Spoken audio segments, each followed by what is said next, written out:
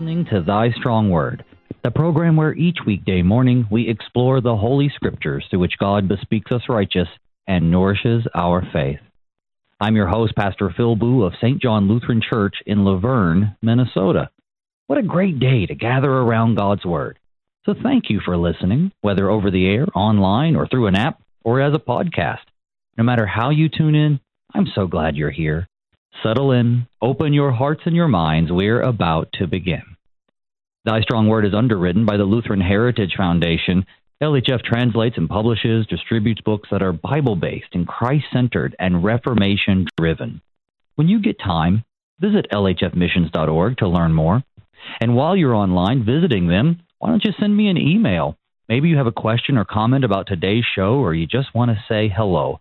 My email is pastorboo@gmail.com.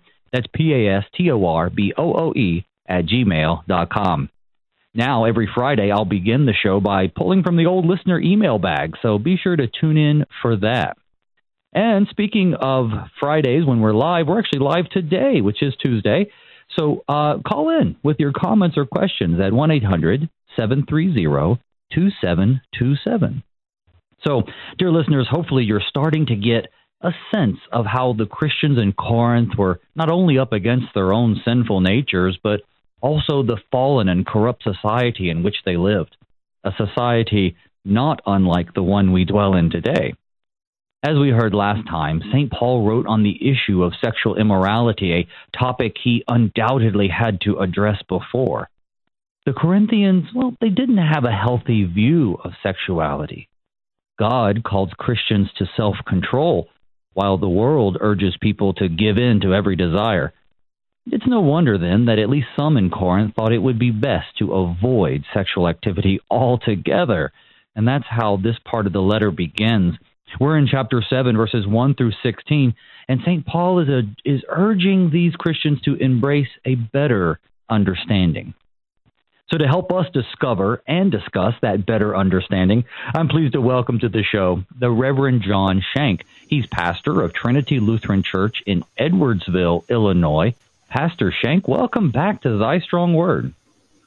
Well, thanks for having me. It's always a great pleasure to be on. It's always a lot of fun. We have a great text today that speaks about marriage. It speaks about our relationship together. It speaks about also our relationship with Christ and our understanding of our love for Him and our love for each other. So we have a wonderful text to review with our listeners and the whole body of Christ as we reflect on God's gifts to us. Yeah, it really is. And Paul's argument here is sandwiched right between him admonishing them for licentious sexual behavior, and afterwards he's going to talk about how for some, to avoid anxiety, you might as well just live however you were when you were called to Christ, and that might even include not getting married. But right here in the middle, he does discuss marriage. Paul himself isn't married, but speaking on behalf of the Holy Spirit and through the Holy Spirit, he certainly has a lot to say, and we have a lot to learn. So, Pastor, there's so much for us to dig into, so why don't we just begin with a word of prayer, and I'd like to invite you to lead us in that.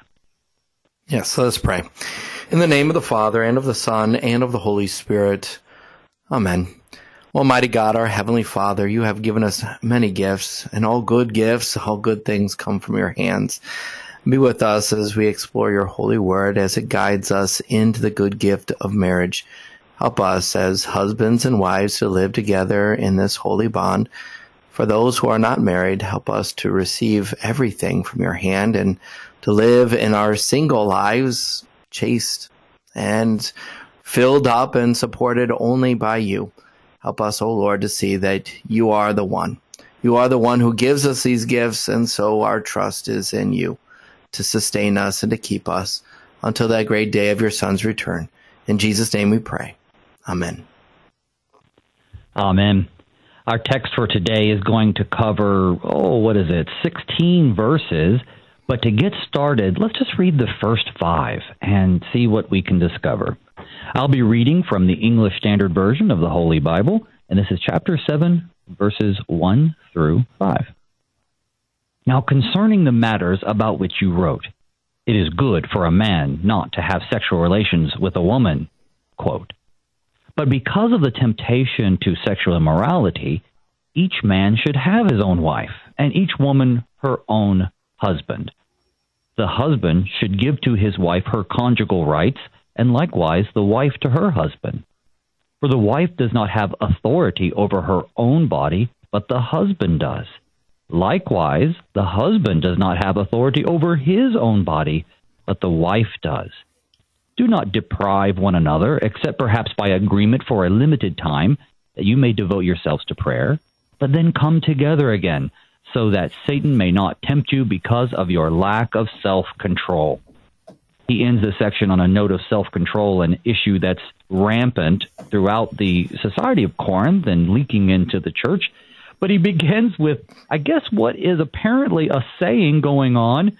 It's good for a man not to have sexual relations with a woman. Why are the Corinthians saying that? That's how Paul begins.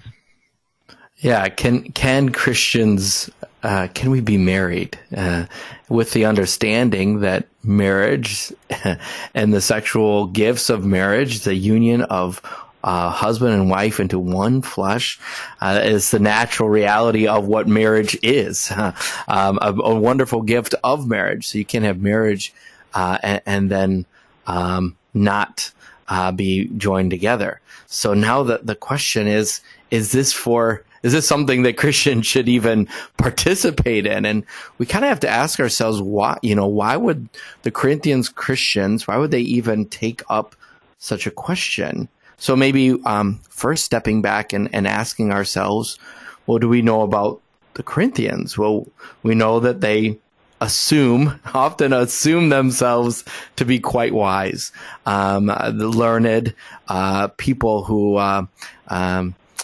have education, but this education, maybe it is something that is a bit more worldly than it is coming from the Lord. And so they think of themselves wise. Okay, that's one thing we know of them. They think of themselves quite spiritual.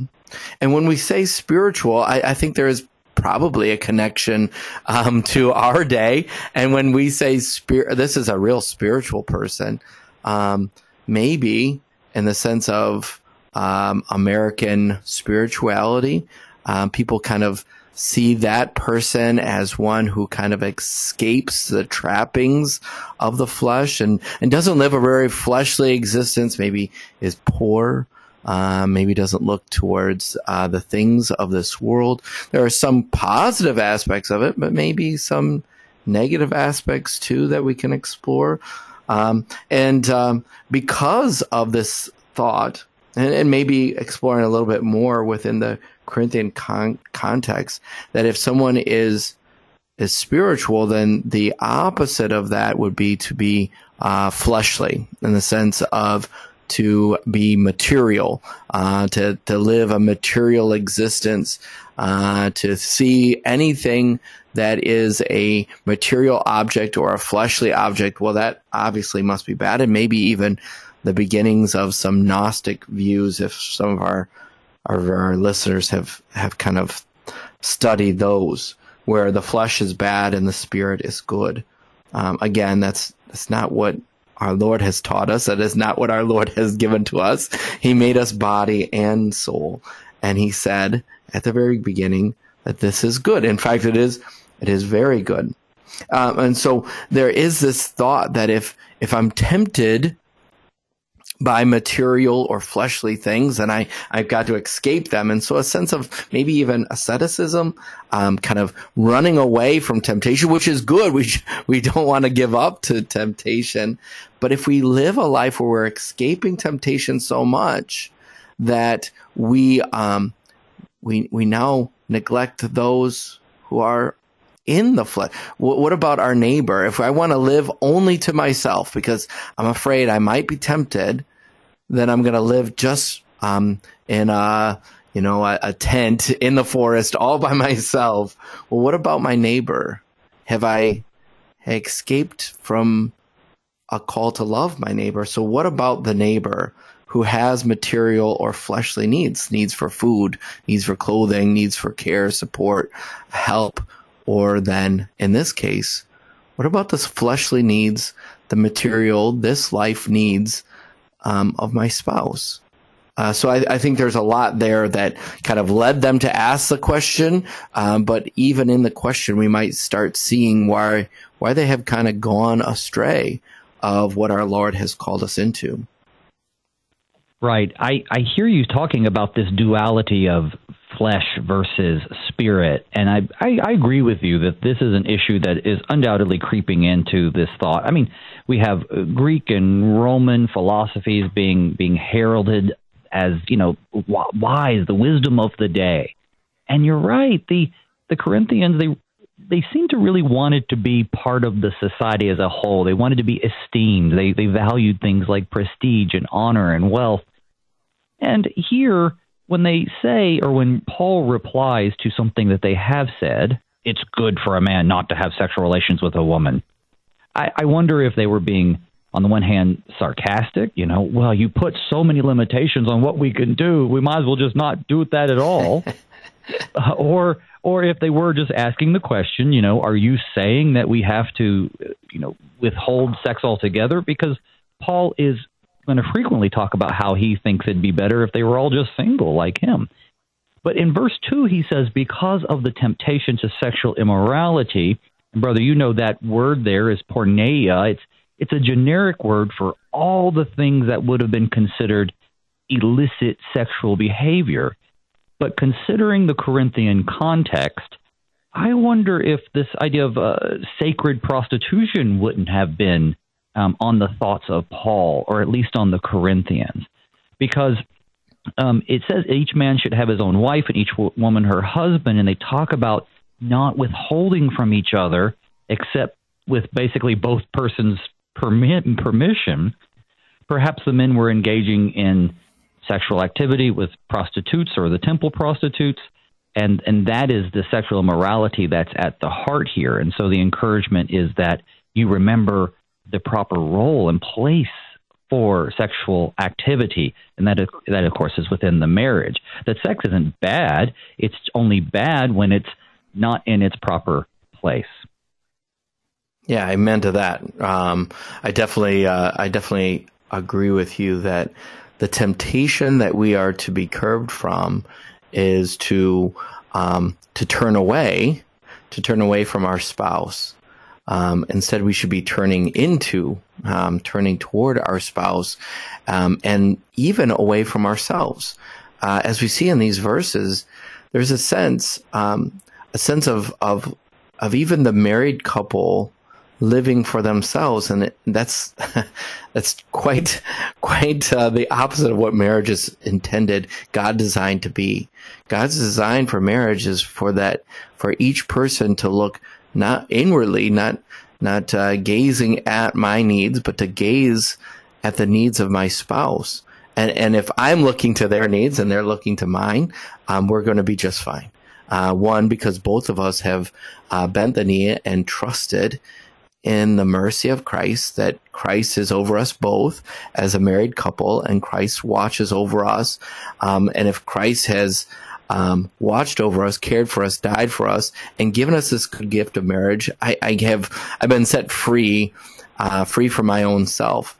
But it seems like in these verses that we're bent into what about my needs? Or should I have a need of an extra holiness that I wouldn't exercise any kind of sexual gratification? And it's like, well, but what about marriage? And so there's this thought that if I can free myself from that, even in marriage, that I'm kind of becoming more and more holy. But as you said, and rightfully so, then temptation comes, and the temptation might be being satisfied outside of marriage instead of inside of marriage, which is again, they're trying to make themselves holier, but again, when we try to create ways of making ourselves holier, boy, do we fall into all kinds of corruption. One of the things that Paul is doing here that I think people overlook too is that he is raising the status of women and their ability to have an active role in their marriages. So in the overarching context of this area, women were considered, well, let's just be honest, sometimes they were considered basically not much more than property. And in marriages, the husband would be very dominant over his wife. And in the Christian view, that's not the case, right? We're made male and female from the very beginning. You know, we are neither male nor female when it comes to our relationship with Christ. We have equality there. And so I think it's fascinating. And Paul, the Holy Spirit, of course, speaking through Paul, but Paul himself, who gets beat up a lot for being, patriarchal and anti-woman for some reason, he, in this very passage, lifts up women's ability to have an active role in their marriage when it comes to sexual relations. And he's going to talk about that later, and we're going to see more of that in this section. But it begins here because verse 4, he says, "For the wife does not have authority over her own body, but the husband does." Could you imagine if that's all he had said? But then he makes it very clear, likewise, the husband does not have authority over his own body, but the wife does. Do not deprive one another except by agreement. So the loving husband does not take advantage of his wife. You know, in Ephesians, he compares the husband being the head of the wife as Christ is the head of the church, which necessarily means husbands love their wives as Christ loved the church. That is, he gave himself up for her. So this is painting a picture of a Christian marriage that is one based on mutual companionship. While there certainly are leadership roles and headship roles, there isn't this idea of dominating one or the other. Do you see it that way? Yeah. So there's a few different things that come up with this section. One is some rabbinic traditions that allowed for the man to dictate, even without the consent of his wife. And there's all different periods of time. Some say a week, some say 2 weeks, some say, a whole month. Even if his wife doesn't agree that they should be acting in this self-controlled way away from each other. Here, Paul removes that kind of worldly, human, rabbinic tradition and says, no, both have to come together in agreement. And he stipulates some purposes.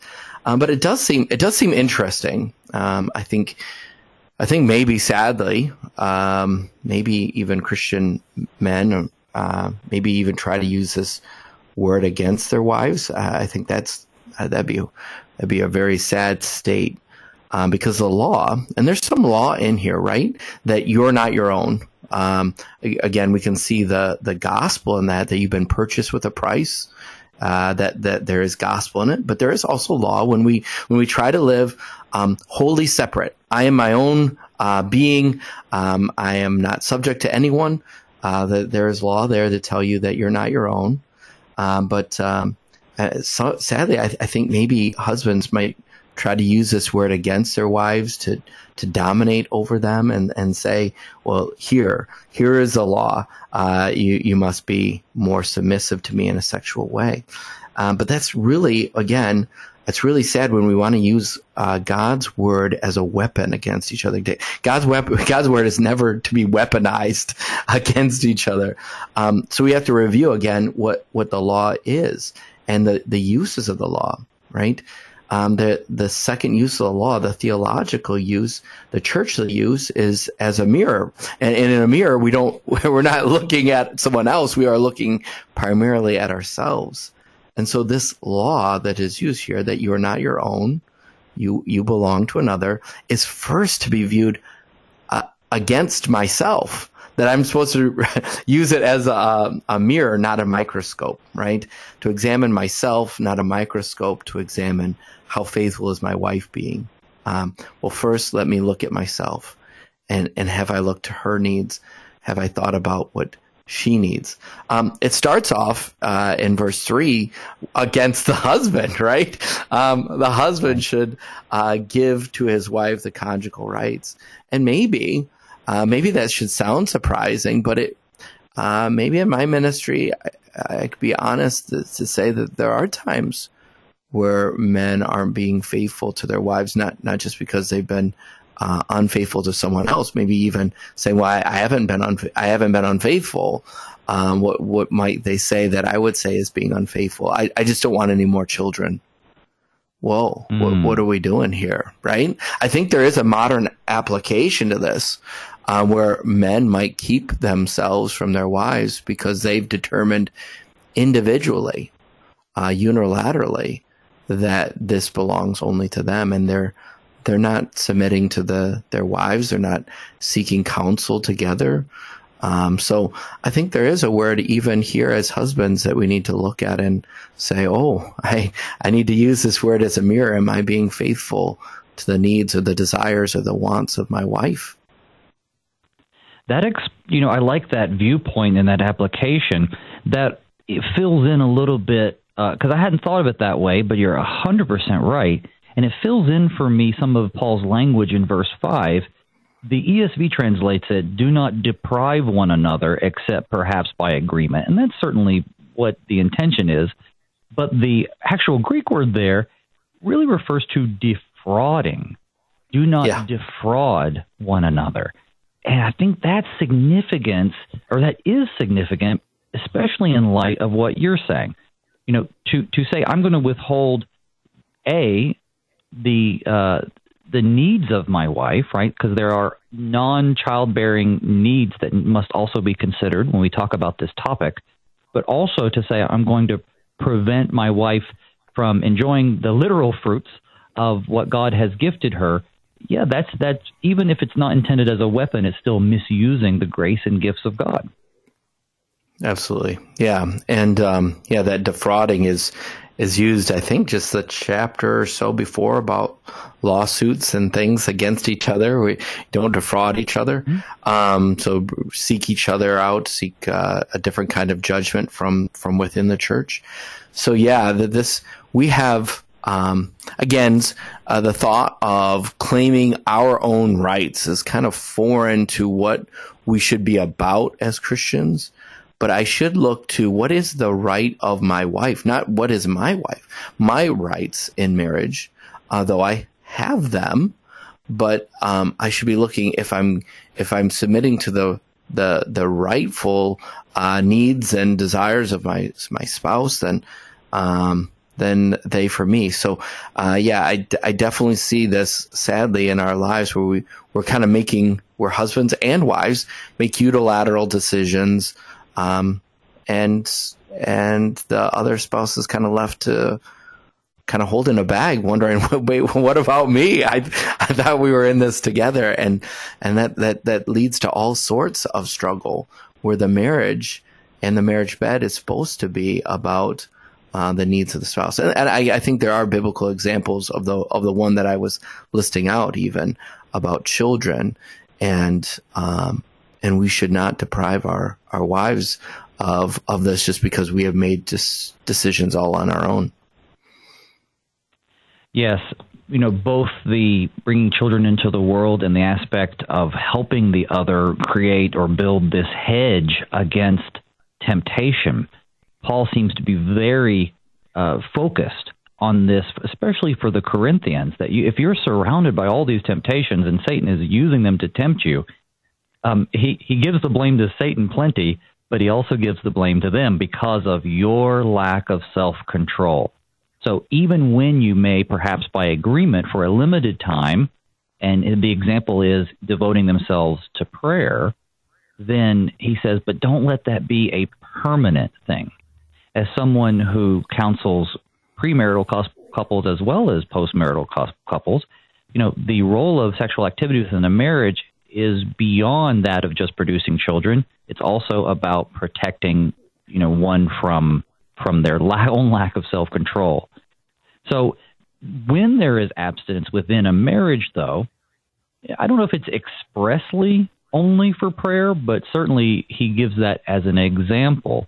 What would that look like? Why would there be abstinence required for a time of prayer? Do you have any insight on that?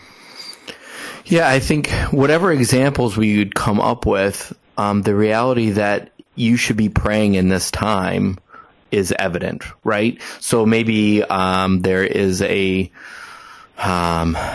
don't know. I hate to come up with examples because then it's like I'm dictating what people should do. I'm not dictating what you should do in your marriage.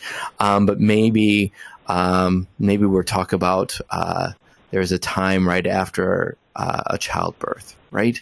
And even in that time, even if it's the first thought, well, my first thought wasn't because of prayer, it was because of the needs of my body and recovery and all these things. Well, we should be praying in this time because temptation is ripe, right? Or maybe there is a sense of a time of war and the men are going off to battle, right? Or whatever it is. Well, you should be praying during this time, even though, as you said, maybe we come up with any number of examples, but where maybe even our first thought, well, it wasn't expressly for prayer. Well, you should be praying. You should be praying, and prayer should cover this time, the time where you're not being able to be physically together. Maybe that's the reason why you can't be together, because you can't be physically together. So you should be praying for each other, praying against temptation. Our Lord's Prayer is very clear about these things.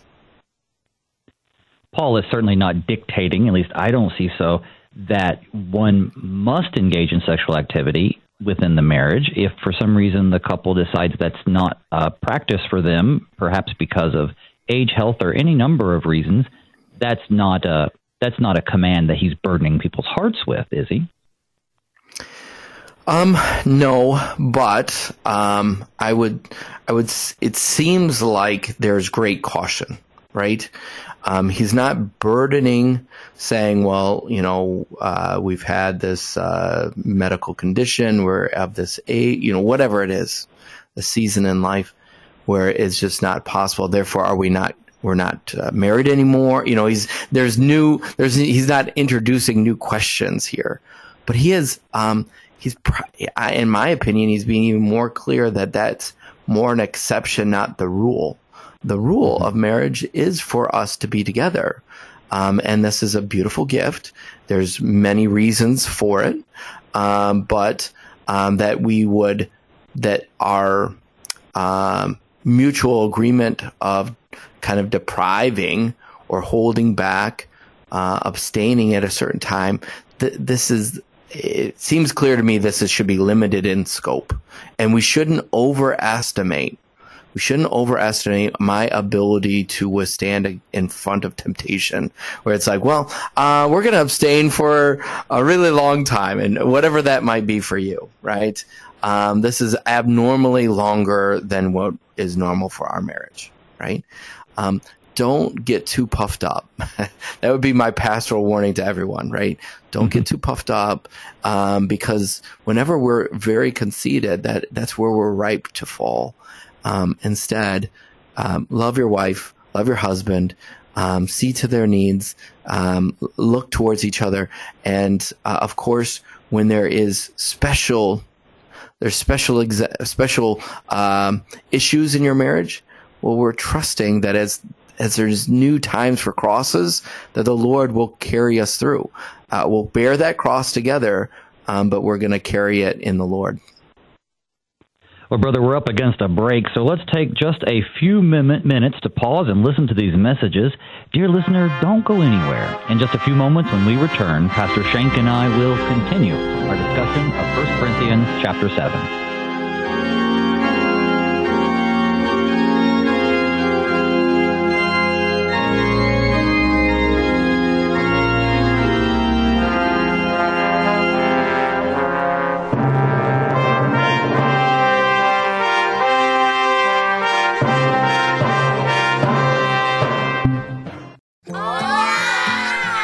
These are the voices of young Lutherans in Mexico City, children who are excited to learn more about their Savior, Jesus. But they need our help because good Lutheran books for kids in the Spanish language are in short supply in Mexico. To learn how you can help tell Spanish-speaking kids everywhere about Jesus in a language they can understand, go to the Lutheran Heritage Foundation website at lhfmissions.org/Juan316.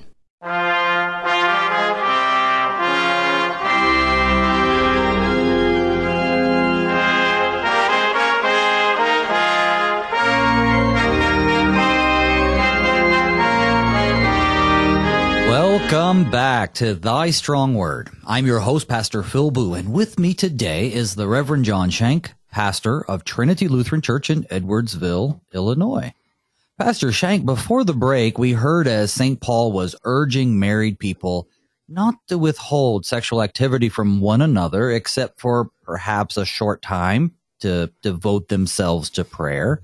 But because of their lack of self-control, he wanted to encourage them to continue to come together. And as you said, perhaps this is even more the expectation. He's not going to burden their conscience, but he definitely is saying this is an important gift to you in your marriage to protect you from sexual immorality.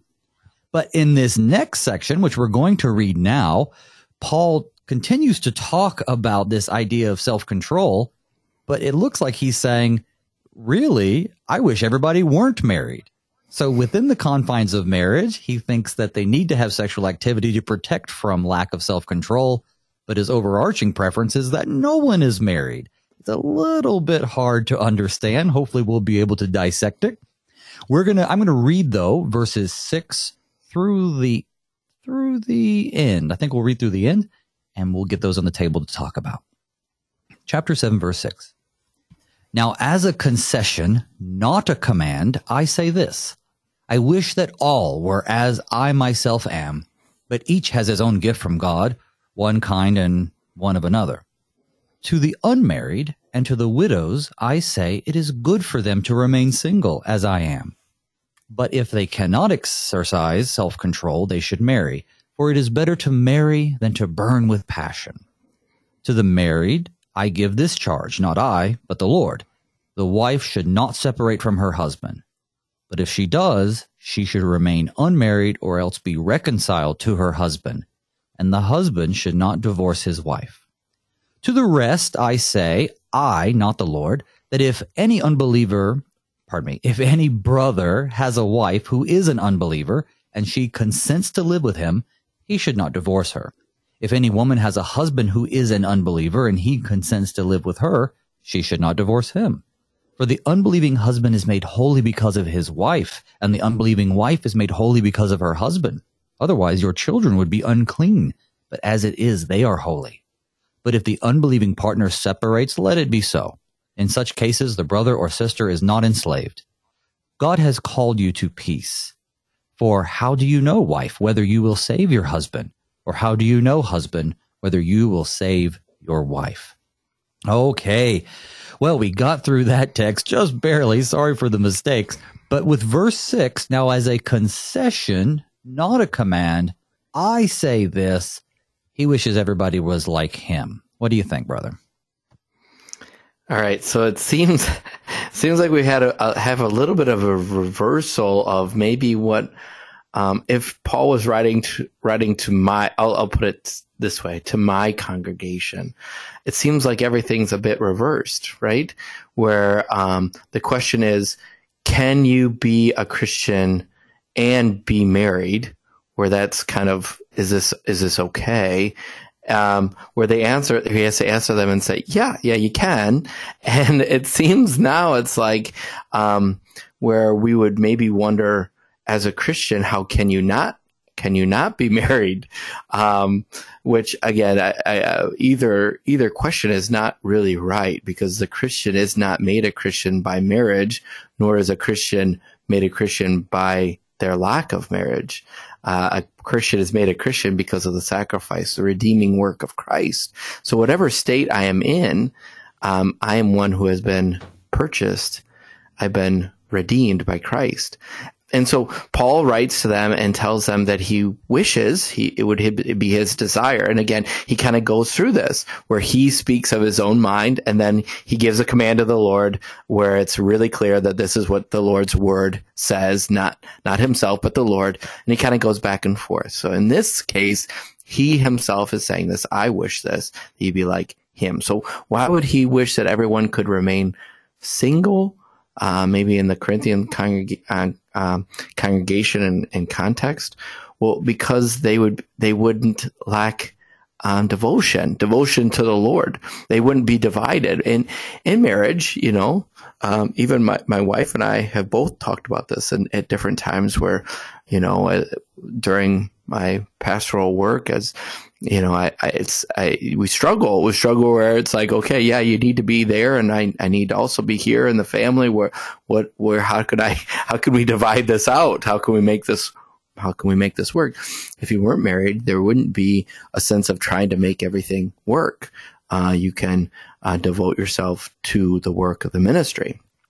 Here now we have to think about the needs of our family, the needs of my wife, and the needs of our congregation. It gets a little bit more confusing. So I think that is the number one. And also, maybe with that one, maybe that's 1A or maybe that's 1, could be argued. But the greater sense of because they're self-controlled. And right now there's a struggle within them. And this really isn't an issue for Paul, it doesn't seem like. And so he is self-controlled in this state, and he wishes everyone would have this gift that he had, where he doesn't burn with desire. So I think that's also a desire for him, for them. Yeah, Paul is famous for his singleness, the fact that he was unmarried, and that freed him up to be able to go out without consideration, really even of himself or a family to have to worry about. And he could do the will of God and endure the punishments and all the tribulations and trials that he faced. But you're right, it appears that he had a gift of celibacy. And it's that gift that he is hoping that they have. Not so much that he thinks, well, everybody should just stay unmarried, or that being single is the best and married is only a consideration if you can't control yourself. Yeah, a concession. Yeah, concession. That's the word I was looking for. But rather that he wishes they had, from his own perspective, this ability to not worry about this particular temptation to sin. I'm sure he has, and of course he has, plenty of other temptations in other departments, but he feels very blessed and considers this part a gift. And we know he considers it a gift because he says in verse 7, but each has his own gift from God, explaining that while that's his, other people may have something else. And we know that marriage is blessed by God, so this isn't an issue of Paul disagreeing with our Lord, who blessed marriage both in Eden and with his first miracle at Cana, etc. But, in the Corinthian context, if they're struggling with everything from the hypersexualized culture to not knowing how to treat one another as husband and wife, to single people being tempted outside of marriage, yeah, it makes sense that Paul would just say, honestly, I wish you guys were all had the same gift I do, and then you wouldn't have to worry about it, and I wouldn't be having to address this. But I think all the time. I think this is a constant issue that he has to address. Yeah, I think that's spot on, right? If no one had this desire, then we'd be good. But again, like you said, this is Paul talking, so he's not setting up multi-tiered system, and he's not saying, well, this is from the Lord, because the Lord, as you said, the Lord has given the gift of marriage. Jesus himself speaks of the blessings of marriage. It was there at the wedding at Cana where he does his first miracle. So no, Jesus is not anti-marriage, nor is Paul, but in this context of Corinth, of this letter to the Corinthians, we definitely get to see that they are struggling so mightily. He's like, I wish we just didn't even have to deal with this. Right. And it kind of comes up in different ways. And anyone who has struggled with any sin, but in particular a pervasive sexual sin that they are seeking to be free of, I think they could agree with Paul. I just wish I didn't have these temptations to sin. And this introduces to us an important distinction between the temptations that people have to sin and those who give into those temptations willfully and gleefully and celebrate them. So when we look across our church, whether they be heterosexual sins or homosexual sins or non-sexual sins. There's all types of sin.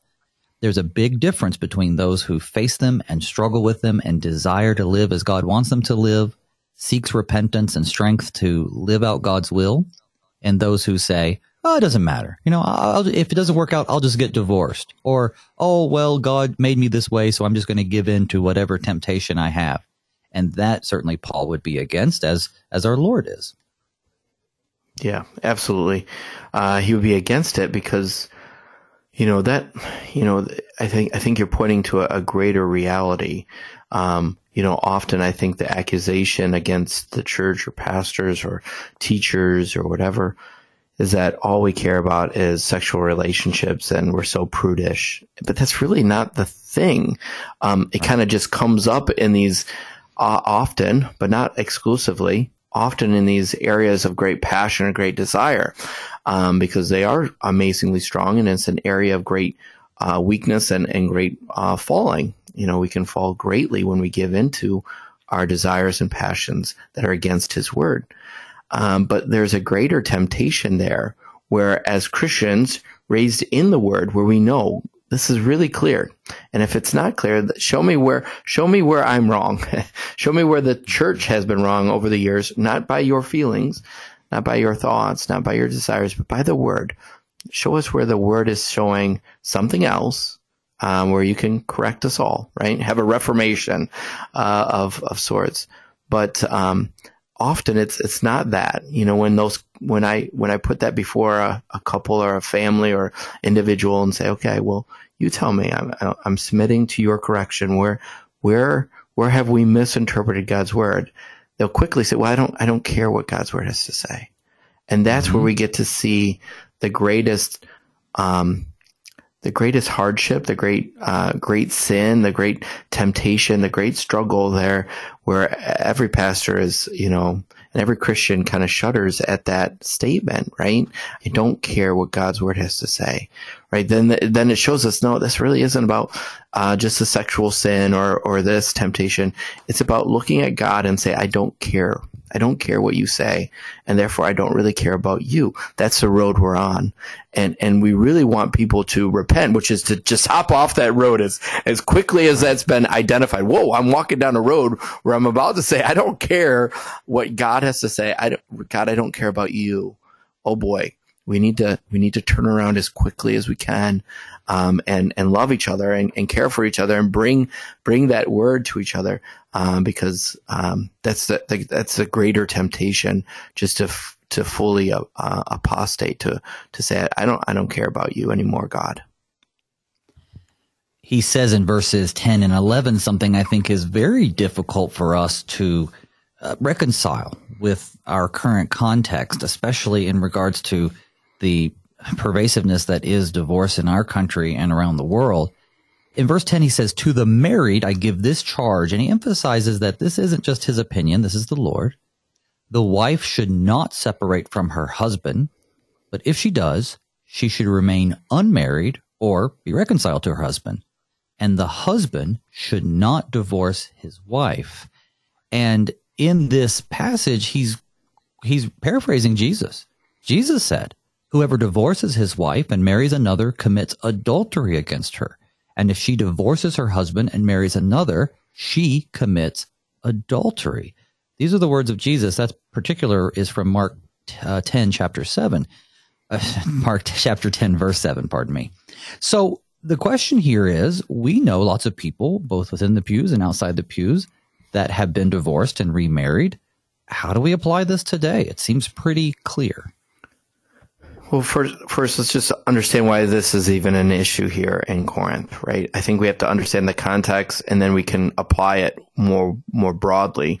I think the context is pointing us to the sense of conversion, because that's coming up here in the next few verses, right? So, helpful to see why would a woman maybe think she maybe even must separate from her husband, or why does a husband think he must separate from his wife. Well, see, when they are living an unbelieving life and everything, and now they become a Christian, they maybe the temptation is think, well, this marriage obviously can't stand because I'm married to someone who is an unbeliever. Therefore, I'm gonna do the right. They think maybe even I'm gonna do the right thing and leave this person because they're an unbeliever. And Paul has to quickly correct that with the word of God. But again, I think this word then has a greater application, of course, right? That it applies to us in a greater way. It applied to them in that context because it's a greater truth that marriage was designed not to be broken. Therefore, let's not do that. And what's the greater application then? Well, the application is if we believe that God has reconciled me, if he has paid for my sin, if he's returned me to a right state with Jesus, as great as my sins are, he's actually done it. Then when I turn to my spouse and say, we can't be reconciled, is that a statement of faith or is it a statement of unbelief? That this sin, your sin, is too great to be forgiven. And I think that's the greater struggle. This is a faith struggle. Okay. And then you said, well, what about someone who is divorced and remarried and whatnot? Well, there's a different word, right? We would examine that person. We talk to that, and I examine in the sense of, I'm going to put you under the microscope or whatever. I'm going to listen to that person. That's a better way of saying it. I'm going to listen to that person. We're going to hear them out because they might be truly repentant. Yes, this is not what God, I've talked to many of people where it's like, no, God didn't want my marriage to crumble, fall apart. There's a long history. There's all these different things. And yet here I am repenting of what has happened to my marriage. And I'm married to someone else, Pastor. What am I to do? Am I supposed to get another divorce and have my other spouse, my first husband, get a divorce? Like, what am I supposed to? And it's like, no, we can't now seek more and more divorces to we are going to now turn all of our sins to the one who carried them all, to Christ, and live in faithfulness to the Lord as I now live with the husband that I now have, or the wife that I have, right? I'm going to trust in the Lord. So yeah, more divorces aren't going to rectify the sinfulness. The only answer for our sins is Jesus. So no, we can't fix our sins, can we? But we can. Key to what you're saying is the acknowledgement that it is a sin. And I've met few people who've experienced divorce who wouldn't say, regardless of how negative the circumstances were of their marriage, even when they are abusive, none of them would have said that this clearly was, not a sin, that, they see the sin in it. They see how it affects their families. They see how it affects their children if they have them. And so it's not as though someone should submit to being beaten. Don't misunderstand me. But even in those cases where divorce is clearly the lesser of the two evils, they still recognize that this is not how God designed it. This is not what God wants from marriage. Right. And, and the only times that I've had people come and or most of the time, then in that case, it's hard. I have to try to find them, but, want to talk about the struggles of their marriage, or now that I found out that they have left their spouse. There are a few times where they're like, no, Pastor, this isn't sinful. And, those are old rules and I'm not here, those kind of things. It's more like what's going to come up here shortly about they've kind of become the unbeliever, right? Where they no longer even care about God's word. So there's kind of a separate word to bring in those instances. But yeah, like you, I've most of the time, even in the situations where it's like, yes, no, God didn't design marriage to be broken, but our sins, he didn't design our world for our sins either. And he didn't design it for death. And yet we have brought death into the world, and we can bring death into our marriages too. And so the only thing that we can turn to then is the one who brings life. We turn to the author of life. In Greco-Roman society, divorce was permitted. Women could even leave their husbands. In Jewish tradition, that wasn't the case. And Jesus did not permit divorce except in cases of marital unfaithfulness. So a lot of times people will look at how do we define marital unfaithfulness? And, unfaithfulness is certainly connected to not providing for your spouse, especially when it comes to if you're being abusive or if you are an unbeliever, as Paul talks about next, or has become an unbeliever. Let's get into those verses. Everything's still on the table, of course, but he says, to the rest I say, but then he makes a distinction, I, not the Lord, that if any brother has a wife who's an unbeliever and she wants to live with him, she shouldn't leave him.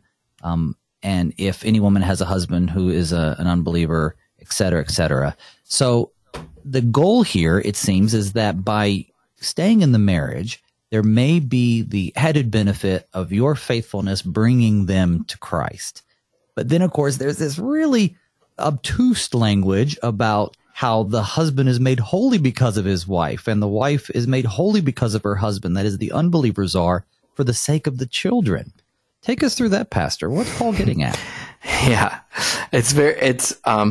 it can be a bit confusing, but so let's talk about, obviously, I think the children is an easier one, because the children then can be raised in the knowledge of Christ, prayerfully, be baptized and be raised as ones who are believers. If you would to leave, if the unbeliever is left with the children, I doubt that they're going to start, well, your mom or your dad is a believer, let me raise you in that context, even though I don't believe any of it.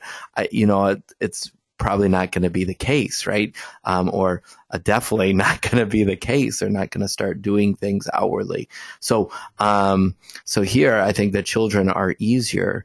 The other, that the marriage, it seems like he's even saying the marriage is made holy by the believing of the spouse. So how are things made holy? Well, by the word of God and by prayer. So we sanctify the holy day by word and prayer. We're sanctifying our wedding day by prayer and by scripture. God's blessing there is upon it. So here I think we have that constant reality that your marriage is sanctified, is made holy, because you as a believer are going to bring God's word. You're going to bring God's grace. You're going to bring his promise within that. You're going to be praying for your spouse. You're going to be lifting them up. You're going to even be submitting to them as husbands and wife, submit to the needs of the other in amazing ways, which demonstrates the love, the sacrificial love that Christ had for his bride, the church, the honor that the church has for her husband, Christ. And in that way, we are demonstrating something, and prayerfully, the Holy Spirit will be at work in the heart of my spouse, and they too will come to want to be in communion with such a God who could act in such love towards us. Yeah, I think that is exactly what we're talking about here. This reality that you never know the influence you have on others, and if you have the freedom to leave this person, as Paul it seems to be indicating here, but you also have the freedom to stick it out, to set apart, holy meaning set apart, sanctify that relationship. How many have come to faith later through their wives or their mothers? And we think about Augustine, through the relationships that they have with other people. Well, brother, we've come to the end of this program, and there's still plenty that we could talk about, but I'm really grateful to you. I'm thankful that you came on the show. I hope to hear you next month. I think we're going to talk again.